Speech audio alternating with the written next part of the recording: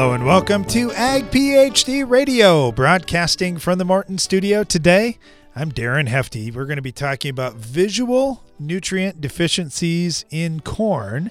But of course, that's a very broad topic. When you think, okay, here's what it looks like when you're short of this in corn, that's one part of this. But what are we going to do to fix that? How do we get away from it? And how much yield have we lost already if we're seeing something like that in our crop? We'll also be taking your calls and agronomic questions throughout the day at 844-44-AG-PHD. You can email us, radio@agphd.com. You can just sit back and listen as well if you're enjoying the conversation. Got my brother Brian on here as well. When we think about these visual nutrient deficiencies, Brian, I think the first one that I saw that I really knew was different was potassium deficiency. I remember the field. I remember walking along, looking at some different corn hybrids we had on that field, and I saw, oh my goodness, this is different. There's brown happening or yellow happening on the outside edges of the lower leaves. That's potassium deficiency. I'd never seen that before on our farm. We were putting manure out there. Dad thought he was putting lots of fertility out there, and it was a field that our dad had cut back on fertility a little bit, and boy, it didn't take long to see it. Well, I think when you first saw it, he hadn't been cutting back on fertility yet. But anyway, the whole thing is a lot of people, unfortunately, believe they're putting enough stuff out there, but they aren't necessarily doing it. Because if you just put out what you say, oh, the crop needs this. I look at the Ag PhD fertilizer removal app. It says I need 100 pounds of whatever. I put on 100 pounds. Okay, that's not enough in some cases. And here's what I mean by that. When you have an imbalance in your soil, there's too much of one other thing, then even putting on the normal amount of something, it's not going to be enough. It's going to get tied up. Not enough in ratio. Not enough is going to get into the plant. It's not going to get properly utilized. So that's where we talk about, okay, especially in these heavy soils, you got to look at the overall balance of stuff. Now, if you've got sand, it's pretty easy because your sand typically isn't going to hold lots of anything. So it's easy to fix the imbalances. But when it's heavy soil, in some cases, it takes hundreds and hundreds of pounds of something, and maybe even thousands of pounds, like in the case of calcium, to fix the imbalance. So that's really important. The other big thing, as soon as I heard, okay, or at least I remember, today we're talking about these visual nutrient deficiencies. What that signals to me is we had a problem way before we actually saw the problem. By the time you see a visual nutrient deficiency, you've already lost a crazy amount of yield. So you got to get it addressed in advance of that, and that's where soil testing comes in so handy. It is really important, and you do have to be on the front side. And I will agree with you that in a very light, low organic matter, low CEC soil, you can turn things around pretty quick, but you can also get out of balance really quick and have problems really fast. So you got to be really on your toes in those situations. Now, the fix is going to be a little more expensive in the heavier ground, no doubt about that. But you're right. If you aren't pulling soil tests, and if you don't know what to do with the soil tests, it's going to be hard to get around that. It's amazing to me with soil testing out there, and we didn't grow up, Brian, knowing how to do this. We didn't just naturally know how to read. It took a little bit of time and a little bit of work, and now it's something that we do all the time, and we see how much more money it makes our farm. I was just having a conversation with an agronomist today saying, how do we get the word out to guys that say, okay, I know I need to do something. I know I need to change. I know I need to learn how to read my soil test, but it's just intimidating and scary up front. Well, yeah. Is it just force them to look at their fertilizer bill this year? The big thing is, I would say, just try something on a small scale, because if you don't do anything different on your farm, then how can you expect any different results? And you look at what some of the yields people are able to pull off, and I just look at the total dollars that all of us have at stake this year with the way commodity prices are. I want to change for the better, but you're not going to know that unless you do something different, and soil testing is where it starts. I'd also say, if you're going to do this, do small grids or zones, at least on one field, and just try that and then learn from there. And if you have questions on your soil test, just send them in and we'll help you with that. Yeah, don't be afraid to ask questions. And, here there are so many things that I was just listening to a discussion this week about talking about money, talking about finances, which is another big topic for Ag PhD Radio at some point, just talking through your farm succession plan and these types of things. But when you think about fertility, this is another one that we've got to be open to talking about this, and we can't worry about, hey, I feel like I should know all this stuff and I don't want to look, dumb or something like that. Man, there aren't very many people out there that totally get this thing, and everybody's still learning. I mean, we're still learning on this too. And that's why we talk about it a lot, to talk about, hey, here's where we've fallen short in the past. Here's what we're doing to address it. And hey, here's new things that we're learning that, didn't realize that little tweak to it could make us some more money too. So we're talking about it all the time. I think that's what's helping us get better. Yeah, and you try a few things on your farm, and then you learn from there. You see what works, you see what doesn't work, and go from there. But it again, I guess I just want you to think about, as we start the show today, how many dollars you have at stake. And if you can work on that fertility program and get that improved, you're going to make a lot more money. And just think, too, about how many dollars you're investing in fertilizer now. Fertilizer is at an all-time high price. Probably not coming down a whole lot next year, in part because of the Russia-Ukraine thing. So we've got to all get smarter on how we use fertility. But when we do, it can be very rewarding. Now we're going to talk about nutrient deficiencies in corn, visual nutrient deficiencies, what you should be looking at in your crop. And we'll talk through how to address those things on your farm as well. Like Brandon mentioned, make sure you're getting good soil tests pulled. That's one part of this. But then just understanding, okay, what does that mean? When I see 10 parts per million, what does that really mean? How much is really going to be available for my crop?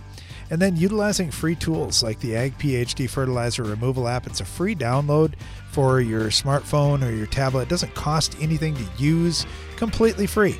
You can figure out what crop you're raising, what your yield goal is, and exactly how many nutrients you need out there.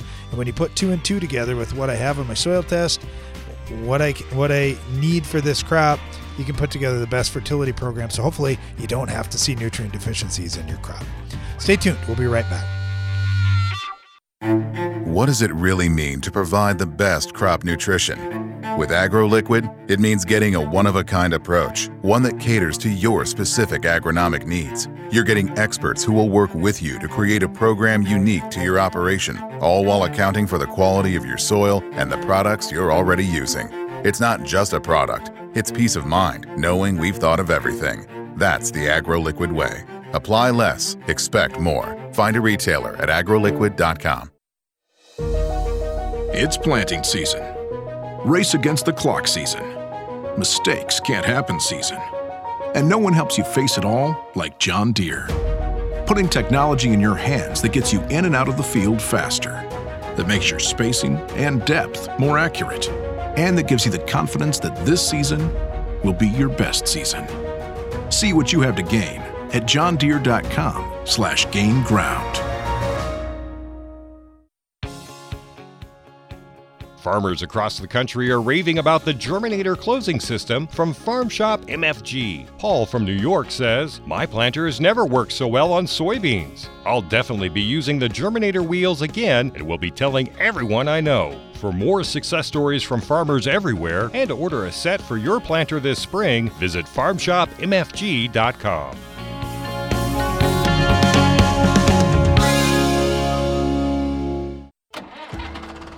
When you're up in your sprayer, remember to look ahead into the future. Because if you've made the smart decision to plant Enlist E3 soybeans, now's the time to protect them with Enlist herbicides. The superior tank mix flexibility easily allows multiple sites of action and keeps your weed control programs effective beyond just this season. Visit Enlist.com to see how a better weed control system can help fight resistance on your fields today and tomorrow.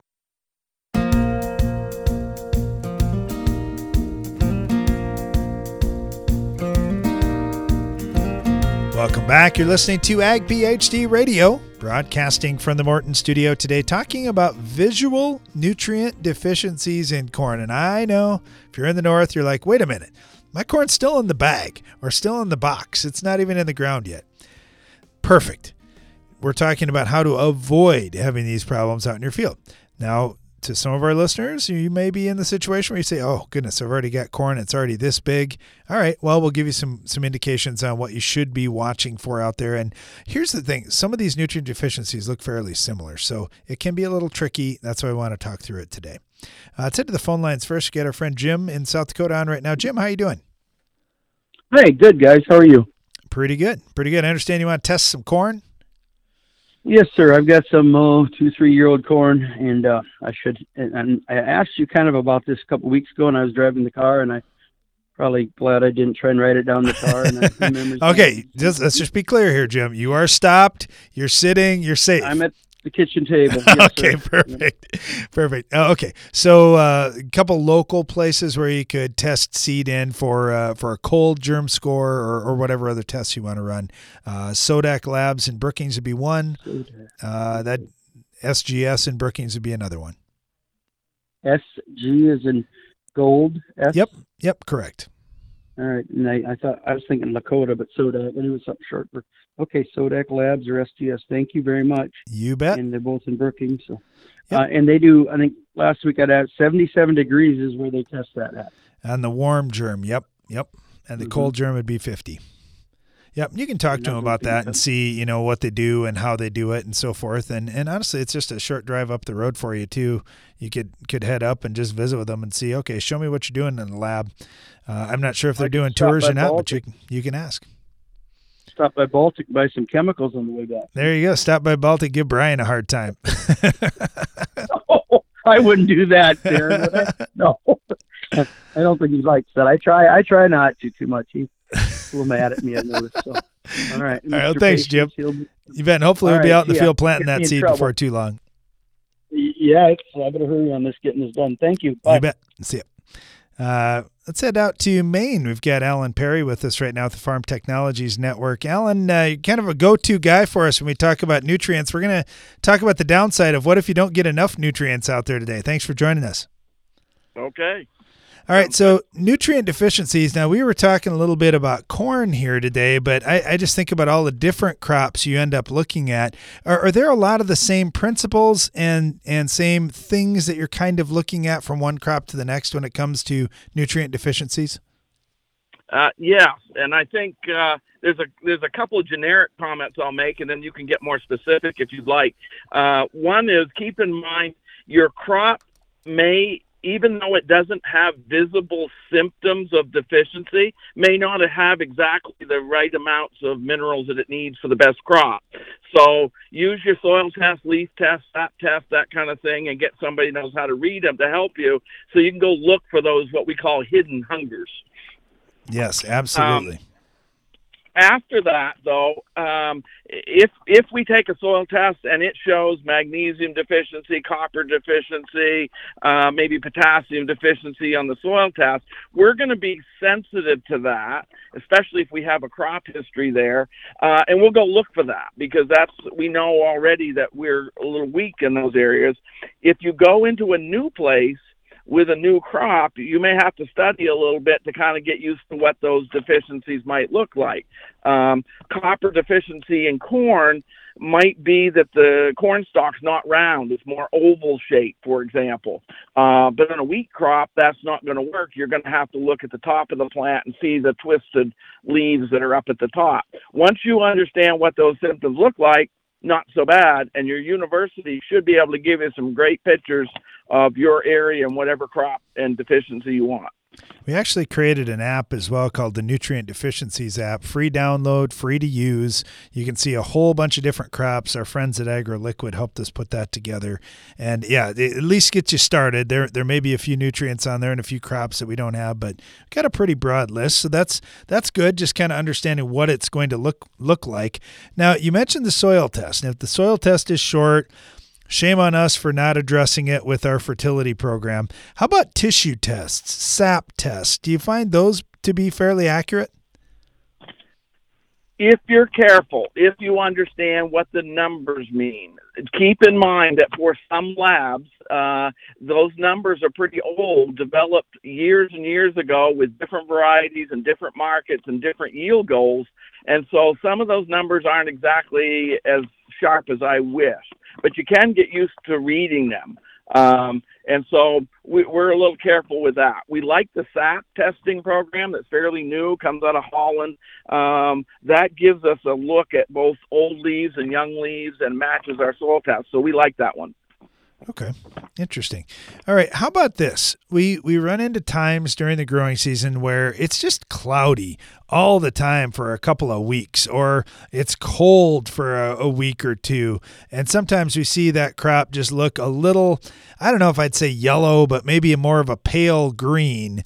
Is that a nutrient problem? Is that something that we need to worry about, or can we do anything about that?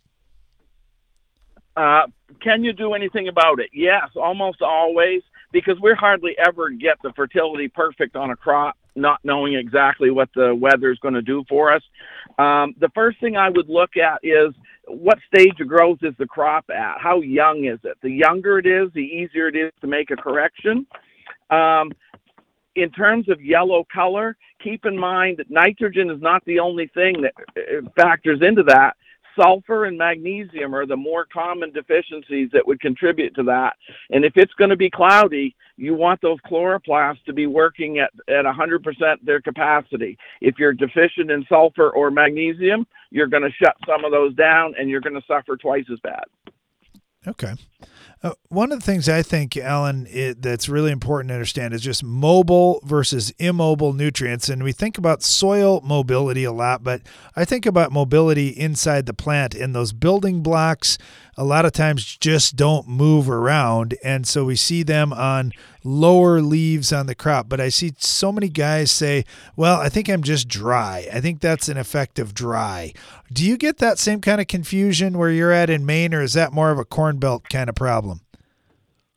No, we can get that. The farms, when they're a little bit confused or don't have the answer they wish for, oftentimes the weather can be the issue that bails them out. It's always the weather's fault. The better you get the fertility, the less the weather will bother you. But yes, if you're in doubt whether it's dry or not, if you have a couple of foliar sprays put together ahead of time, at least in terms of recipe, try them. You're not, for $5 or $6, if you get a crop response, it's not all water.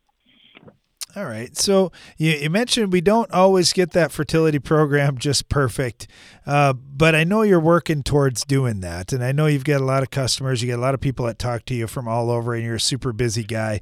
What are some of the things that we're missing when we look at those soil tests? Is it just that we don't want to spend the money, or are there some extra things that we're not paying enough attention to? I think that it's not so much the money. I mean, money will be part of the conversation, certainly. You don't want to spend $10 to make $5. That's just good business.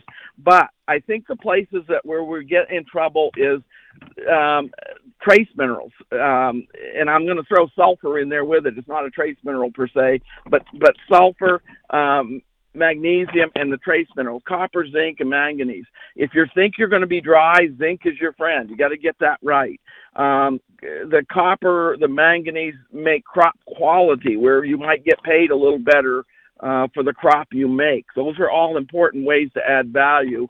And I think a lot of growers are still a little uncertain about how to apply and how much to apply and how to measure that. So we do a lot of work on the trace mineral side. Yeah, there's just a lot to learn, and you just need to be, my dad always talked to Brian and me about this. You have to be a lifelong learner. That's the most important thing. Here is somebody that we've got as our guest, Alan Perry, who definitely is a lifelong learner. Alan, thank you so much. We really appreciate your time. Thanks for being on today and sharing a little bit of your knowledge. Anytime. Thanks. We're talking about nutrient deficiencies in corn, what you should watch for out in your fields, and how you can avoid having these problems and losing yield on your farm. We'll also be taking your calls and questions at 844-44-AG-PHD, and we'll be right back. If you've ever wondered how the Farmall got its name, here's an abbreviated list of the jobs the Case IH Farmall can do. Baling, cutting hay, feeding, hauling, loading, pulling, raking, cleaning barn, mixing feed, fertilizing, mowing, chopping, seeding, clearing, irrigating, furrowing, cultivating, hitching, digging, emergency tow, harrowing, hoisting, leading parades, excavating, grading. Let's make it simple. This tractor does it all. So no matter what you're doing, Can Do comes in red. Farmall. Learn more at caseih.com/farmall.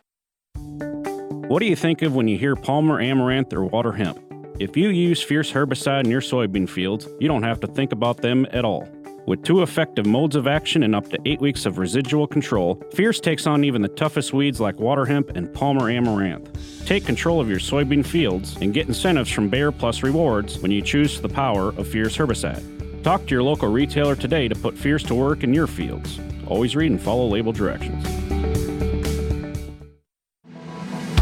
Come to the Ag PhD Scouting and Scholarships event this summer. Here at Ag PhD, we're always looking for ways to support and encourage folks entering the ag industry. That's why we're devoting a full day, Saturday, June 25th, to the free Ag PhD Scouting and Scholarships event. Though this day is geared towards high school and college students as well as young farmers, anyone with a desire to learn more about agronomy is more than welcome. Our hands-on sessions in the field will include a comprehensive guide to scouting, ways to improve soil and crop health, the role of natural microbes in farming, and how to best collect and manage on-farm data. Plus, we're giving away tens of thousands of dollars in scholarships to eligible attendees. So whether you're a college student or just want some good agronomy information, this is one event you won't want to miss. It's the Ag PhD Scouting and Scholarships Day, Saturday, June 25th on the Hefty Farm near Baltic, South Dakota. Learn more and register at agphd.com.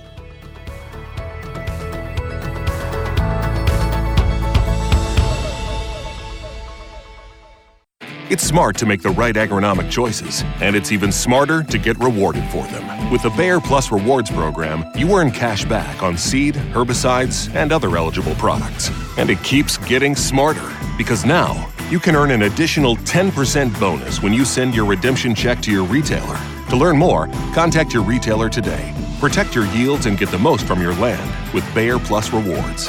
Visit mybayerplus.com and see program terms and conditions for full details.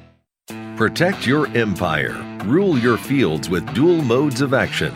Low use rate Authority Supreme herbicide from FMC combines Group 14 and Group 15 modes of action for pre-plant and pre-emergence control of key broadleaf weeds and grasses. A preventative application keeps your fields clean when it matters most to crop productivity. Visit your FMC retailer or ag.fmc.com to learn more. Always read and follow all label directions.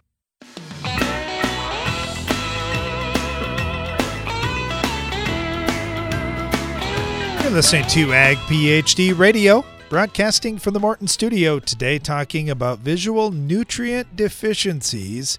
And we would talk about corn, but there are a lot of different crops that we can discuss. We're going to have our phone lines open throughout the show at 844-44-AG-PhD if you'd like to talk about this topic or anything else going on your farm. And you can always email us, radio@agphd.com. Real happy to have Glenn Harris on with us right now, who's an extension agronomist down at the University of Georgia. Glenn, thanks for joining us. Oh, you're welcome. Glad to be back. All right, so for us, we were kind of joking. Yeah, we're talking about visual nutrient deficiencies, and let's just take corn, for example. Our corn's still in the bag or in the box, hasn't even gone in the ground yet. You probably got some crop that's up down there. What's stuff look like, and do you think you're getting off to a good start this year? Well, we do have some corn that's up. I planted some for research last Monday, and it's just coming out of the ground today good. We had some guys in the very southwest corner of Georgia plant, and we actually had a little cold snap, and we had some frost damage. But as you know, the growing point is below ground, but I think we might have still had to replant some of that. So we got off to a little rough start there. We usually get a cold snap around Easter, and Easter's late this year, so it kind of saw that one coming a little bit, but overall, if you didn't get frosted, we're kind of off and running. Yeah, I was thinking Easter was late because I've seen Easter candy at the stores like seemingly for 2 months. So I'm like, man, when is Easter this year? You're right. It is absolutely late this year. So we'll see. You know, a lot of those rules of thumb, there's a reason that they got started. That's for sure. Now, when it comes to the nutrients, Brian, my brother, was talking about this earlier, and he said, okay, so for guys with lighter soils, it's a whole different thing. It's maybe easier to turn things around quickly, but it can also go the other way on you really fast too. What do you see as you head across the state of Georgia? Is it mostly light soils? Do you have some heavier soils in some areas? And then how widely different are some of these nutrient recommendations you're making?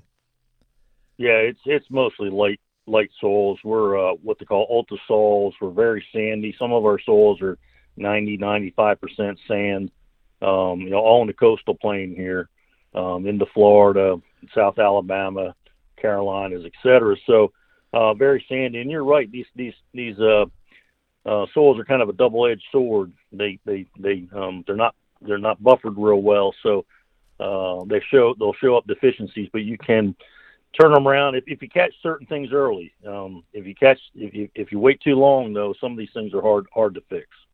Okay, so we're talking about nutrient deficiencies, and I think about some of these big building blocks like N, P, and K that don't move around in plants when they do move around in plants. So if we run short at some growth stage, it's going to start robbing them out of these lower leaves. When you're looking at things like N, P, and K, can you catch those in season and still address them? Yeah, probably in order. P, K, then N. Because believe it or not, we'll recommend nitrogen all the way up to tassel, and some of our growers can put it out through our center pivot irrigation, and they'll put nitrogen out through the pivots up to tassel. K, I like it out earlier than that. I want it out probably by V6 or so, by side dressing time. And phosphorus is important to early seedling root growth, so you want that one out at planting. So, all these nutrients are different, and the timing can be different. The needs, what they do in the plant's different, obviously. So we have a tendency to lump them all together, but you really got to look at each one separately. How does this compare when you're looking at cotton or you're looking at soybeans? Does it change a lot for you, or with those types of soils, is it kind of the same story? You got to have stuff out there right away. Yeah, well, what's interesting is, and I've been working with cotton, corn, soybeans, and peanuts here in Tifton for 28 years now, and they all plants have the same essential nutrient list, right? 16 or 18, whatever you want to argue about, but they're all a little different, and the deficiencies they'll show early on are different. So, corn, phosphorus, because our soils, even though we're in the South, we plant fairly early, can be cool. We can get some phosphorus deficiency. We get a lot of sulfur deficiency early on. We don't see those two that much with cotton. By the time we plant cotton, the soils have warmed up, and it's just not as big of an issue. And peanuts, fixed nitrogen, good scavengers of P and K. We usually don't have a lot of early problems with those. And soybeans, of course, the potassium's the big issue on soybeans. They fix nitrogen, but they still need potash. So you got to look at them all separately.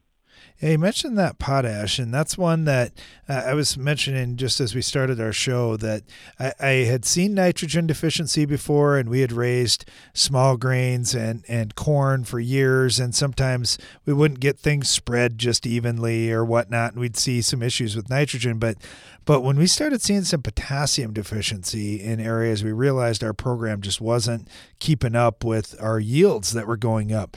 Do you find this being a challenge for you too, as yields are going up, fertility programs not keeping up? Yeah, and there's a lot of talk about fertilizing based on removal. Because fertilizer prices are up this year, a lot of people are saying, I just want to put back what I'm going to take out. But that's not always the best way to look at it. You really need to look at the needs of the crop. Because, corn's going to need probably twice as much potash as cotton will. So, good soil testing, fertilize we have yield goal concept. We fertilize N, P, and K by yield goal for corn and cotton. So and we field tested these recently. So I can pretty much tell you, whatever yield goal you're shooting for on cotton or corn, how much potash you really need to put out. And yeah, if you get behind, you should see it show up in your soil samples though, if you're not putting enough out there, because our soils don't hold a lot of potassium like the Midwest soils do. We have very little cation exchange capacity, and we just don't hold potash as good as you do. How about phosphorus? How well does that hang in there? I know that one here, phos doesn't move at all for us, but in your lighter, sandier soils, I'm guessing it moves some, but is it one that you're really worried about loss?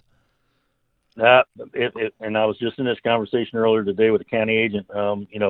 N, P, and K, if I had to put them in order, it'd be N, K, and P on things like corn and cotton. Our phosphorus levels are pretty good. We have a lot of chicken litter fertilizer. They're pretty good. So that's probably the one I'm least concerned with. So it is, and one of the reasons is, like you said, it's immobile, so it builds up. So as long as you've been using it, you've got decent levels, and now you can kind of withdraw on that investment a little bit this year. We wouldn't want to do that forever, but when times get tough, you do tough things. So, but if I'm going to skimp on anything on cotton or corn this year, I hate to say it, but it'd be phosphorus. I'd rather put your money in having a good rate of NK on those two crops at the expense of maybe cutting back a little on my phosphorus. Gotcha.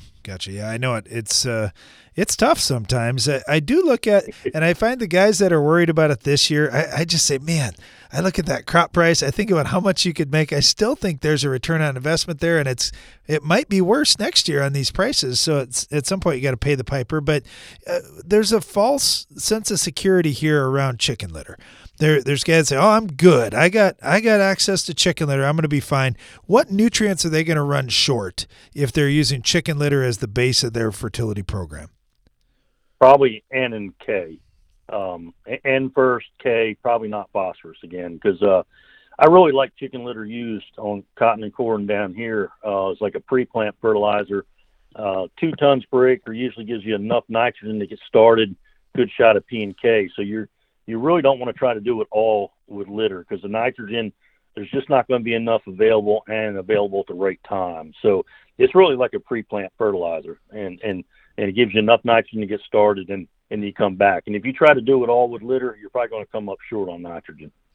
Yeah, I know everybody's looking at every way they could possibly keep that expense down this year, and I get it. We farm too, and it's a big check after, right? No doubt about it. But we have to keep in mind every source of fertility that we got out there and utilize all of them to the best.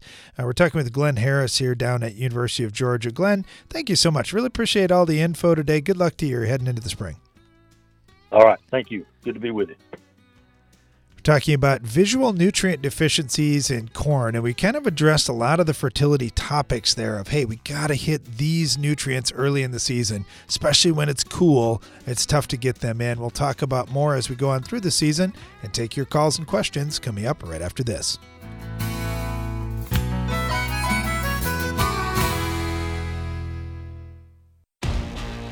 The value of your farm building is in its ability to protect what's stored inside. That's why Morton Buildings ensures that every machine, storage, and insulated workshop we build will provide superior strength and durability. As a 100% employee-owned company, we're all committed to being the industry leader with a focus on innovation, service, quality, and most importantly, customer satisfaction. To get started on your next project, please visit mortonbuildings.com.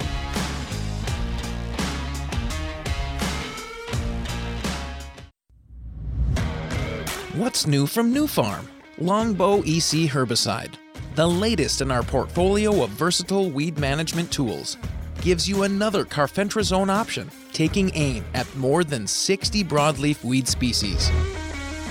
And did we mention economical? Longbow EC's low use rate makes it a flexible tank mix partner with most burn-down non-selective herbicides. Ask your dealer for Longbow EC, available for fall. Farmers everywhere are discovering the benefits of the Germinator closing system from Farm Shop MFG. Dick from Iowa says, "In every case, our germination rate and stand was better than expected. When digging behind the planter, we always found the total destruction of the furrow sidewall and ideal seed-to-soil contact." See more farmer stories and order your germinators for spring delivery today at farmshopmfg.com. Be sure to attend the 2022 Ag PhD Field Day. At this year's Ag PhD Field Day, we'll have way more equipment and equipment demonstrations than we've ever had before. We've got a lot of new technologies we'll put into our research plots on site, and we'll have great family entertainment, including a kids area, music, fantastic guest speakers, and free food and drinks all throughout the day. Please go to agphd.com to learn more, and don't forget to join us on Thursday, July 28th for the free Ag PhD Field Day. Weather or not, relentless control is what you get with Anthem Max Herbicide from FMC. Protect your season from tough broadleaf weeds and grasses with dual modes of action and overlapping residuals that also minimize resistance. With an easy-to-tank mix formulation and wide application window, Anthem Max Herbicide is ready when you are. Visit your FMC retailer or ag.fmc.com to learn more. Always read and follow all label directions. What do you think of when you hear Palmer Amaranth or water hemp? If you use Fierce herbicide in your soybean fields, you don't have to think about them at all. With 2 effective modes of action and up to 8 weeks of residual control, Fierce takes on even the toughest weeds like water hemp and Palmer Amaranth. Take control of your soybean fields and get incentives from Bayer Plus Rewards when you choose the power of Fierce herbicide. Talk to your local retailer today to put Fierce to work in your fields. Always read and follow label directions.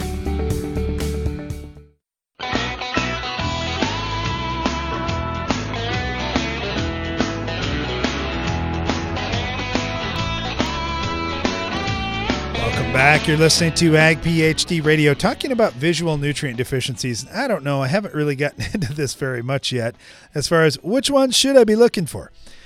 The first one that I often see in the spring is phosphorus deficiency, and we see kind of a purpling of the plant or of a few leaves on the lowest leaves of the plant. And you can see this in other crops. And I thought this was kind of good, what Glenn Harris was saying there. He goes, yep, we definitely see that phosphorus early because it's cool. And when it's cool in the spring, we run short on things because we don't have great uptake. And I think about the other one that I talk about a lot with ranchers and just farmers that have some pasture is magnesium. And magnesium is one that we can run short of as well. It's the center of the chlorophyll molecule. It's very, very important, but it's really tough to get availability early in the season. And magnesium is one that you should be looking for. And then back to Alan Perry's comment, just because you don't see it on the outside of the plant doesn't mean that you're in good shape, for sure. You could still be short. There could be a hidden hunger there. So it's important if you have a question and you say, man, something looks off, or I'm just concerned that I might have something off in that field, do a plant tissue test or do a sap test. We haven't done a lot of work with sap tests yet at this point, but Alan Perry was saying he finds that to be good. It's more expensive, and there's some limitations there. There aren't a lot of labs that are doing that, but the plant tissue test is certainly something over the years we've used, and it's been a nice indicator in some cases of, all right, what do we have here that is short in our crop, and what do we have that's in pretty good shape? Brian, I know you're in not the quietest place in the world, but do you want to take a couple questions, or do you want to make any last comments on the nutrient deficiency topic? Well, I guess I just have one more comment, because you mentioned SAP or tissue testing. The problem with that is we still don't know everything we need to know at each stage and all that. And let's put it this way. If you tissue test something and your levels say they're okay, that was that one day. It's not predictive at all. So literally tomorrow things could be bad. Today they were fine. But we also don't know for sure, is that the right level or is it not the right level for me to be okay? So I just caution you a little bit of putting too much faith in one or two tissue tests or SAP tests. And I'd also say, if you think, hey, I know I can get more for yield, well, just try some things, push some stuff, take a look at your soil test, and then just weigh that out later and see what ends up happening. But right now, with the way commodity prices are, we have a lot of dollars at stake. And so if you simply try some stuff, even if it costs some money, so what? It's a small test, and then you see. But, fertilizer, sure, it's at an all-time high price, but it could still very well pay for you on your farm if you figure out what you do indeed need. All right, we had a question come in. This one is from Jerry, who says, I've got sweet corn and popcorn. You guys talk a lot about corn rootworms. How big an issue is it, and what can I do about it? Well, thanks for the question, Jerry. First of all, corn rootworm can impact sweet corn and popcorn, so you do need to watch out for that. Capture LFR is one product that's a liquid that is labeled for both of those crops. If you can apply liquid in the furrow, what do you think of Capture, Brian, if you just did a little band right over the top of the row? It's not going to do it. So I'm not going to say it's going to be terrible, but I'd rather have it down in the furrow if you can. Personally, I like T-band, so some goes down in and some lays up above. Where you'll get better cutworm control if you were to lay it on the soil surface, but your rootworm control may be just a little bit subpar if you don't get a lot of rainfall. What I mean by that is the rootworms are going to be feeding down below ground, and if you don't get enough rain to push that capture down, then you're still going to have a bunch of rootworms doing their damage. All right, thanks for the question, Jerry. Yeah, your time to treat is at planting. That's going to be your best bet. There really isn't a rescue once those rootworms are already hatched and growing. Right. So do that up front.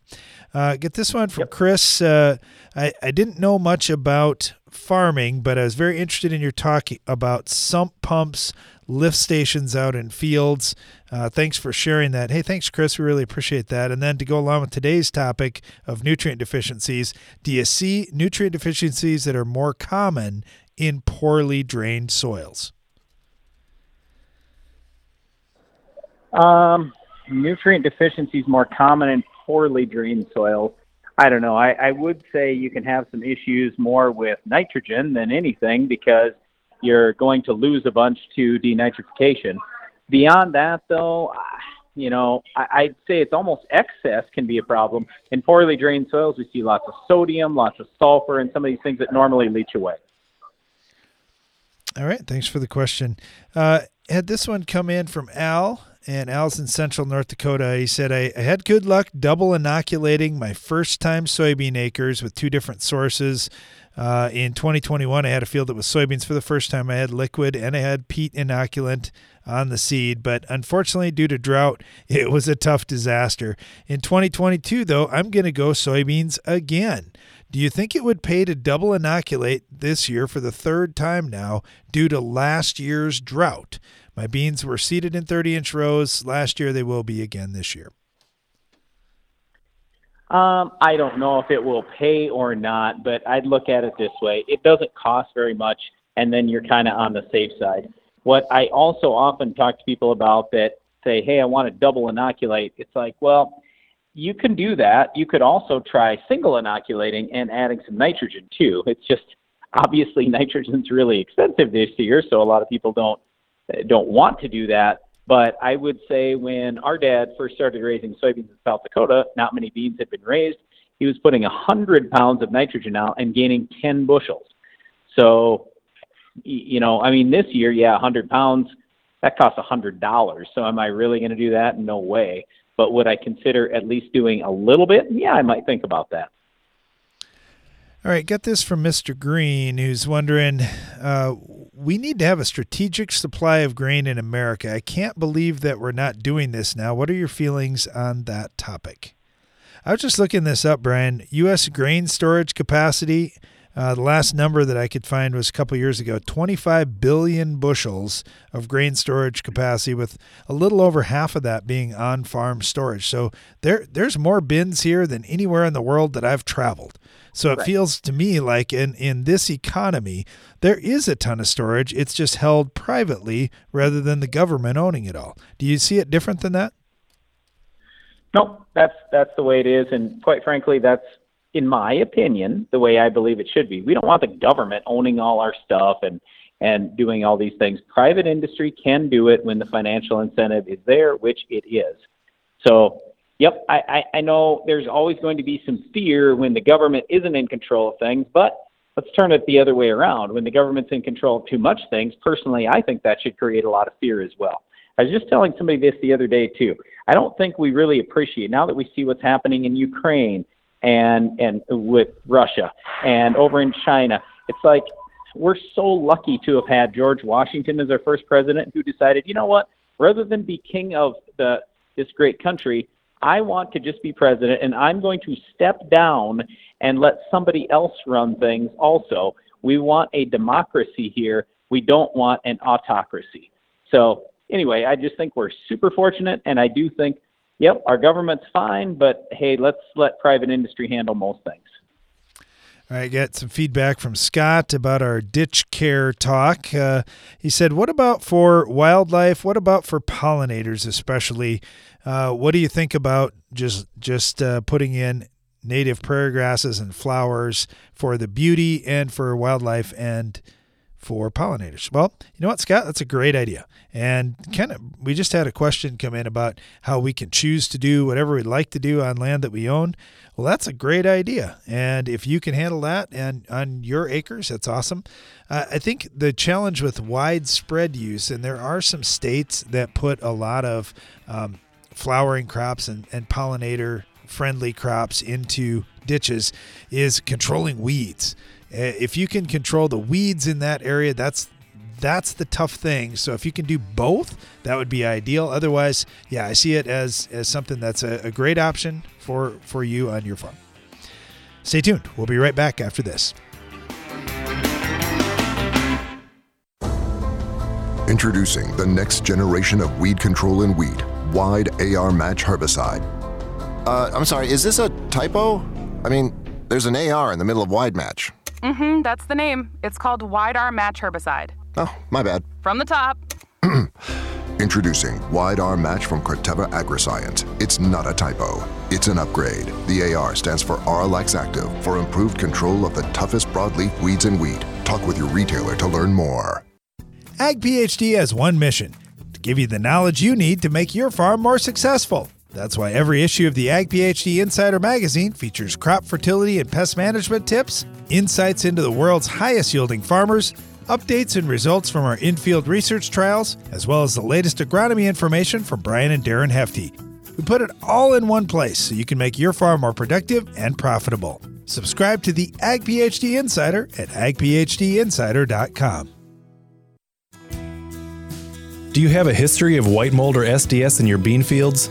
While you can never predict when disease will occur, using the right seed treatments can reduce your risk of yield loss when it does. Did you know adding Heads Up to your seed treatment package brings a proven mode of action that primes your beans so they're ready to fight off disease all season long? Ask your seed dealer to apply Heads Up for protection against both white mold and sudden death syndrome this season. Learn more at headsupst.com. Boost your productivity and profitability with Soil Warrior from Environmental Tillage Systems. Improve fertilizer efficiency and your yield potential in just one strip till pass. Now that's ROI. Contact us today at soilwarrior.com.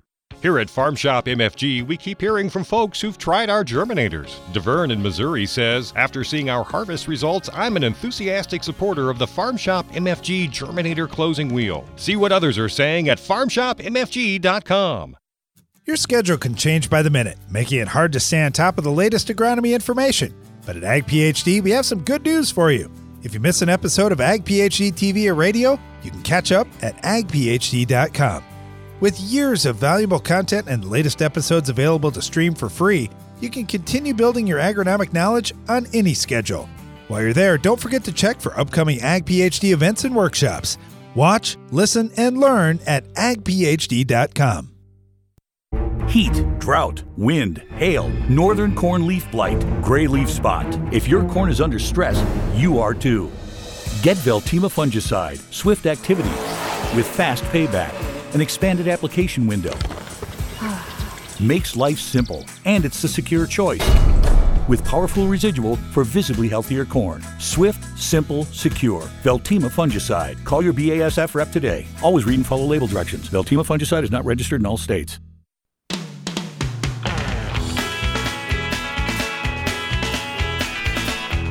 You're listening to Ag PhD Radio, and our phone lines are open at 844-44-AG-PHD if you have any agronomic questions you'd like to discuss, or if you'd like to talk about our topic today, which was nutrient deficiencies in corn. I got some feedback here and a picture that is just not pretty. This one came from Dusty, and you can guess what this picture looks like when you hear the title, Wild Hogs. Oh my goodness. He said the hogs wiped out an entire 70-acre field. Each row, they dug the whole thing up. The corn was in the ground for about 9 days. No question today, just another pest that farmers have got to deal with. Man, yeah, this wild hog problem is pretty nuts. And I've got a friend that's got some farm ground down in Texas, and I got out in a couple of fields with him over the last few years here that hogs have been into, and it's just Oh, it's terrible. I wish people in town and in politics understood what a big problem this is, because it's certainly something, the longer we let it go, the harder it's going to be to get that thing turned around. Sorry to hear that, Dusty, and good luck to you with your next crop. All right, get this one from Levi. He said, I was watching your show on the ditch care. It's getting a lot of comments here. And just wanted to say you had a pretty nice original 350 diesel there, guys. Yeah, we had, I think, I'm trying to think, there were a couple different older tractors on the show, but at least one for sure. And Levi noticed that. Hey, thanks, Levi. I really appreciate that. It's kind of, I don't know, some of that stuff's kind of cool to run, to be honest with you. All right, got a comment here. That's from Mitch down in Australia. And he said, first of all, we have finished corn harvest here in Australia. For us, it was a fantastic result. 18 tons per hectare, which would equate to around 300 bushel per acre corn. That's awesome. Wow. Way to go, Mitchell. That's awesome. He said, I'd like to send a bit of credit your way. I do have a question, though. As you guys say, do things on an area and test it before going full scale. We decided to try some foliar fertilizer early on this season, V5 through V8. Come harvest, this test area was about 4% drier. But then not only it didn't 4% drier, but it didn't pay. It actually hurt our yield. Now, we tested 2 different fertilizers, same result. They were a shotgun approach to nutrition. Any thoughts as to what may have happened without tests or without maps? Our tissue tests say we might be short in zinc and boron for next season. We'll be putting those on for the first time in a measurable quantity to try to meet those demands. Hey, Mitch, thank you so much. First of all, congratulations. If you knocked out 300 bushel corn, you did a lot of things right. So that's cool. And the other thing is, congratulations on wanting to try to get even better. So for me, it's all about, when it comes to nutrition, trying to figure out which nutrients are the yield limiting factors. So what is going to be the first one that's going to fall off? And maybe you've already identified a couple, zinc and boron. So, I mean, at 300 bushel corn, you're doing a lot right on NP and K. Maybe zinc and boron are the next ones for your farm. I'm not sure. I'm curious too now, back to your foliar feeding. Couple thoughts. First of all, I think your timing might be just a little bit late. Now, it could be a little bit weather dependent here too, but maybe you move that up. I think about when are those key growing stages, and we often hear some of the real successful farmers on our show talking about these specific growing stages where yield can be determined and influenced. And early on, if you're out there in that V2 time period before ear shoots are initiated, that's your last shot, in my mind, to get some of those things in, like the micros. So if you can get micros in high supply at that time, V2, that would be something I'd take a look at. And then later on, closer to tassel, I like to make sure everything's really good right before we get into that tassel time as well. Obviously, I don't know what the weather's like. I don't know if you've got irrigation or access to unlimited moisture or something like that. But that would be a few of the things that I'm thinking about, is just trying to figure out what is the yield limiting factor. If you've got a soil analysis you want us to look through, we'd be more than happy to do it. And then the other thing that I'd make for a comment, you're crushing it for yield, Mitch. That's fantastic. Awesome. So you got a little bit of profit to work with. What I would suggest is take even a small area and start doing some grids on a small basis. So maybe it's 1 hectare grids, or maybe it's even 1 acre grids if you want, and then match those up to yield. So if you've got a yield monitor and you can see where the yields were at across that farm, that's how we got started on this approach, is matching up 1 acre soil grids to 1 acre yield response, and just looking to see where did we have our yield. Did we get it? Once you build graphs out for each of the nutrients, you'll start to see, more of this nutrient really paid. And when I got my levels up to this high, that's where I really started crushing it for yield. I'm pretty confident on your farm, like ours, you're going to see some variance as you go throughout the field. Some areas better, some areas worse. And just figure out what's going on in those good areas and what are some of the things you need to have out there. That'll help you narrow down what your yield limiting factors are. Hey, great job. Really, really appreciate hearing the results. And hopefully you can knock it out of the park again next year, because the prices are certainly there, and the opportunity for you to make money is really high right now. All right, got this one in from Ian, and he said, I've got a very small 1 acre field. A neighbor ran a bush hog over it for one season. I burned the field another season. I didn't want to bother the neighbor again. Now I've got my own bush hog, and I mowed it. I'm going to leave the cut material and just let it break down, not doing any tillage. Just need a way to water it that doesn't require flood irrigating from the irrigation district ditch. It's been building up material over the years. And now with this much material, I guess I'm going to have to disc it, plant it, and see what nature is made of. You know, it's interesting. The pros and cons of no-till was our topic that Ian started commenting on. Yeah, you know, when you're going to have flood irrigation, and if you can leave that in a no-till situation, it's so much more desirable to have roots there to try to hold that soil structure in place. But I get it. There's some times where maybe even if you don't want to till, you just have to do it every once in a while to get things turned. The other thing that you could consider, Ian, is trying to get biology working in your field. And it's only 1 acre, so you can, it's not like, even if something cost $50 an acre, it's only $50. So you may consider it.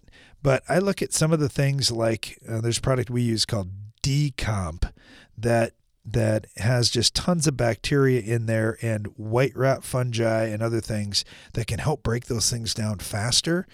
That's been really good. And it may be something you consider. Rather than doing the tillage, maybe you can find a natural microbial solution to help you break that stuff down faster. If you've got a lot of plant material and you're not getting it to break down, there's something with soil health there that could potentially be improved. That'd be what I would do. That'd be my guess. All right. I get this from Tristan, and he says, I listen to you guys often. I haven't heard much about Milo. In Kansas, we're putting in anhydrous or 1152O before planting. My question is, would you recommend doing a mid-season application? And if so, what would you use? Hey, thanks, Tristan. We really appreciate that. You know, the mid-season application and split applying nutrients is definitely something that I like. I like that concept. I'm not sure where you're at in Kansas, but I know in a lot of Kansas, it can get really dry. And if you're putting on, like, let's just say a Y drop type application where you're laying stuff on top of the ground and it stays really dry, boy, you could be subject to a lot of loss, and you might not get it down in the root system where the plant can bring it up. So for me, if I've got medium to heavy ground, if I've got a decent amount of organic matter, I'm trying to get my P&K out there for sure early. In fact, I might even do it in the fall just to make sure that I've got it available by the time my crop needs it. As far as the nitrogen, sure, you can put some on in season 2. I would recommend doing some testing to see where you're at. So I would do at least a pre-side dress nitrate test just to see where I'm at and if it's enough to carry me through the season. And, you know, that, I guess that's where I would go. I don't think P&K in the middle of the season where you're at are probably going to be helpful, but on lighter soils with irrigation, certainly you could push some of that into the plant yet, but heavier ground, not irrigated, probably unlikely. So outside of nitrogen, sulfur, maybe boron, leachable nutrients, I don't know if I'd be trying the in-season stuff where you're at. All right, lots of questions to get through on today's program. Really appreciate all those questions. If you have something that you're thinking about, and a lot of times it ends up being late at night and after you're done working for the day that a question pops up in your mind, no problem. We would love to help you out with that and at least give you another opinion. Our email box is always open. It's radio@agphd.com. You can send in soil samples or tissue tests or just any question that you've got, and we'll do our best to help you out. Thanks for listening to our show today. Be sure to join us again each weekday for more Ag PhD Radio.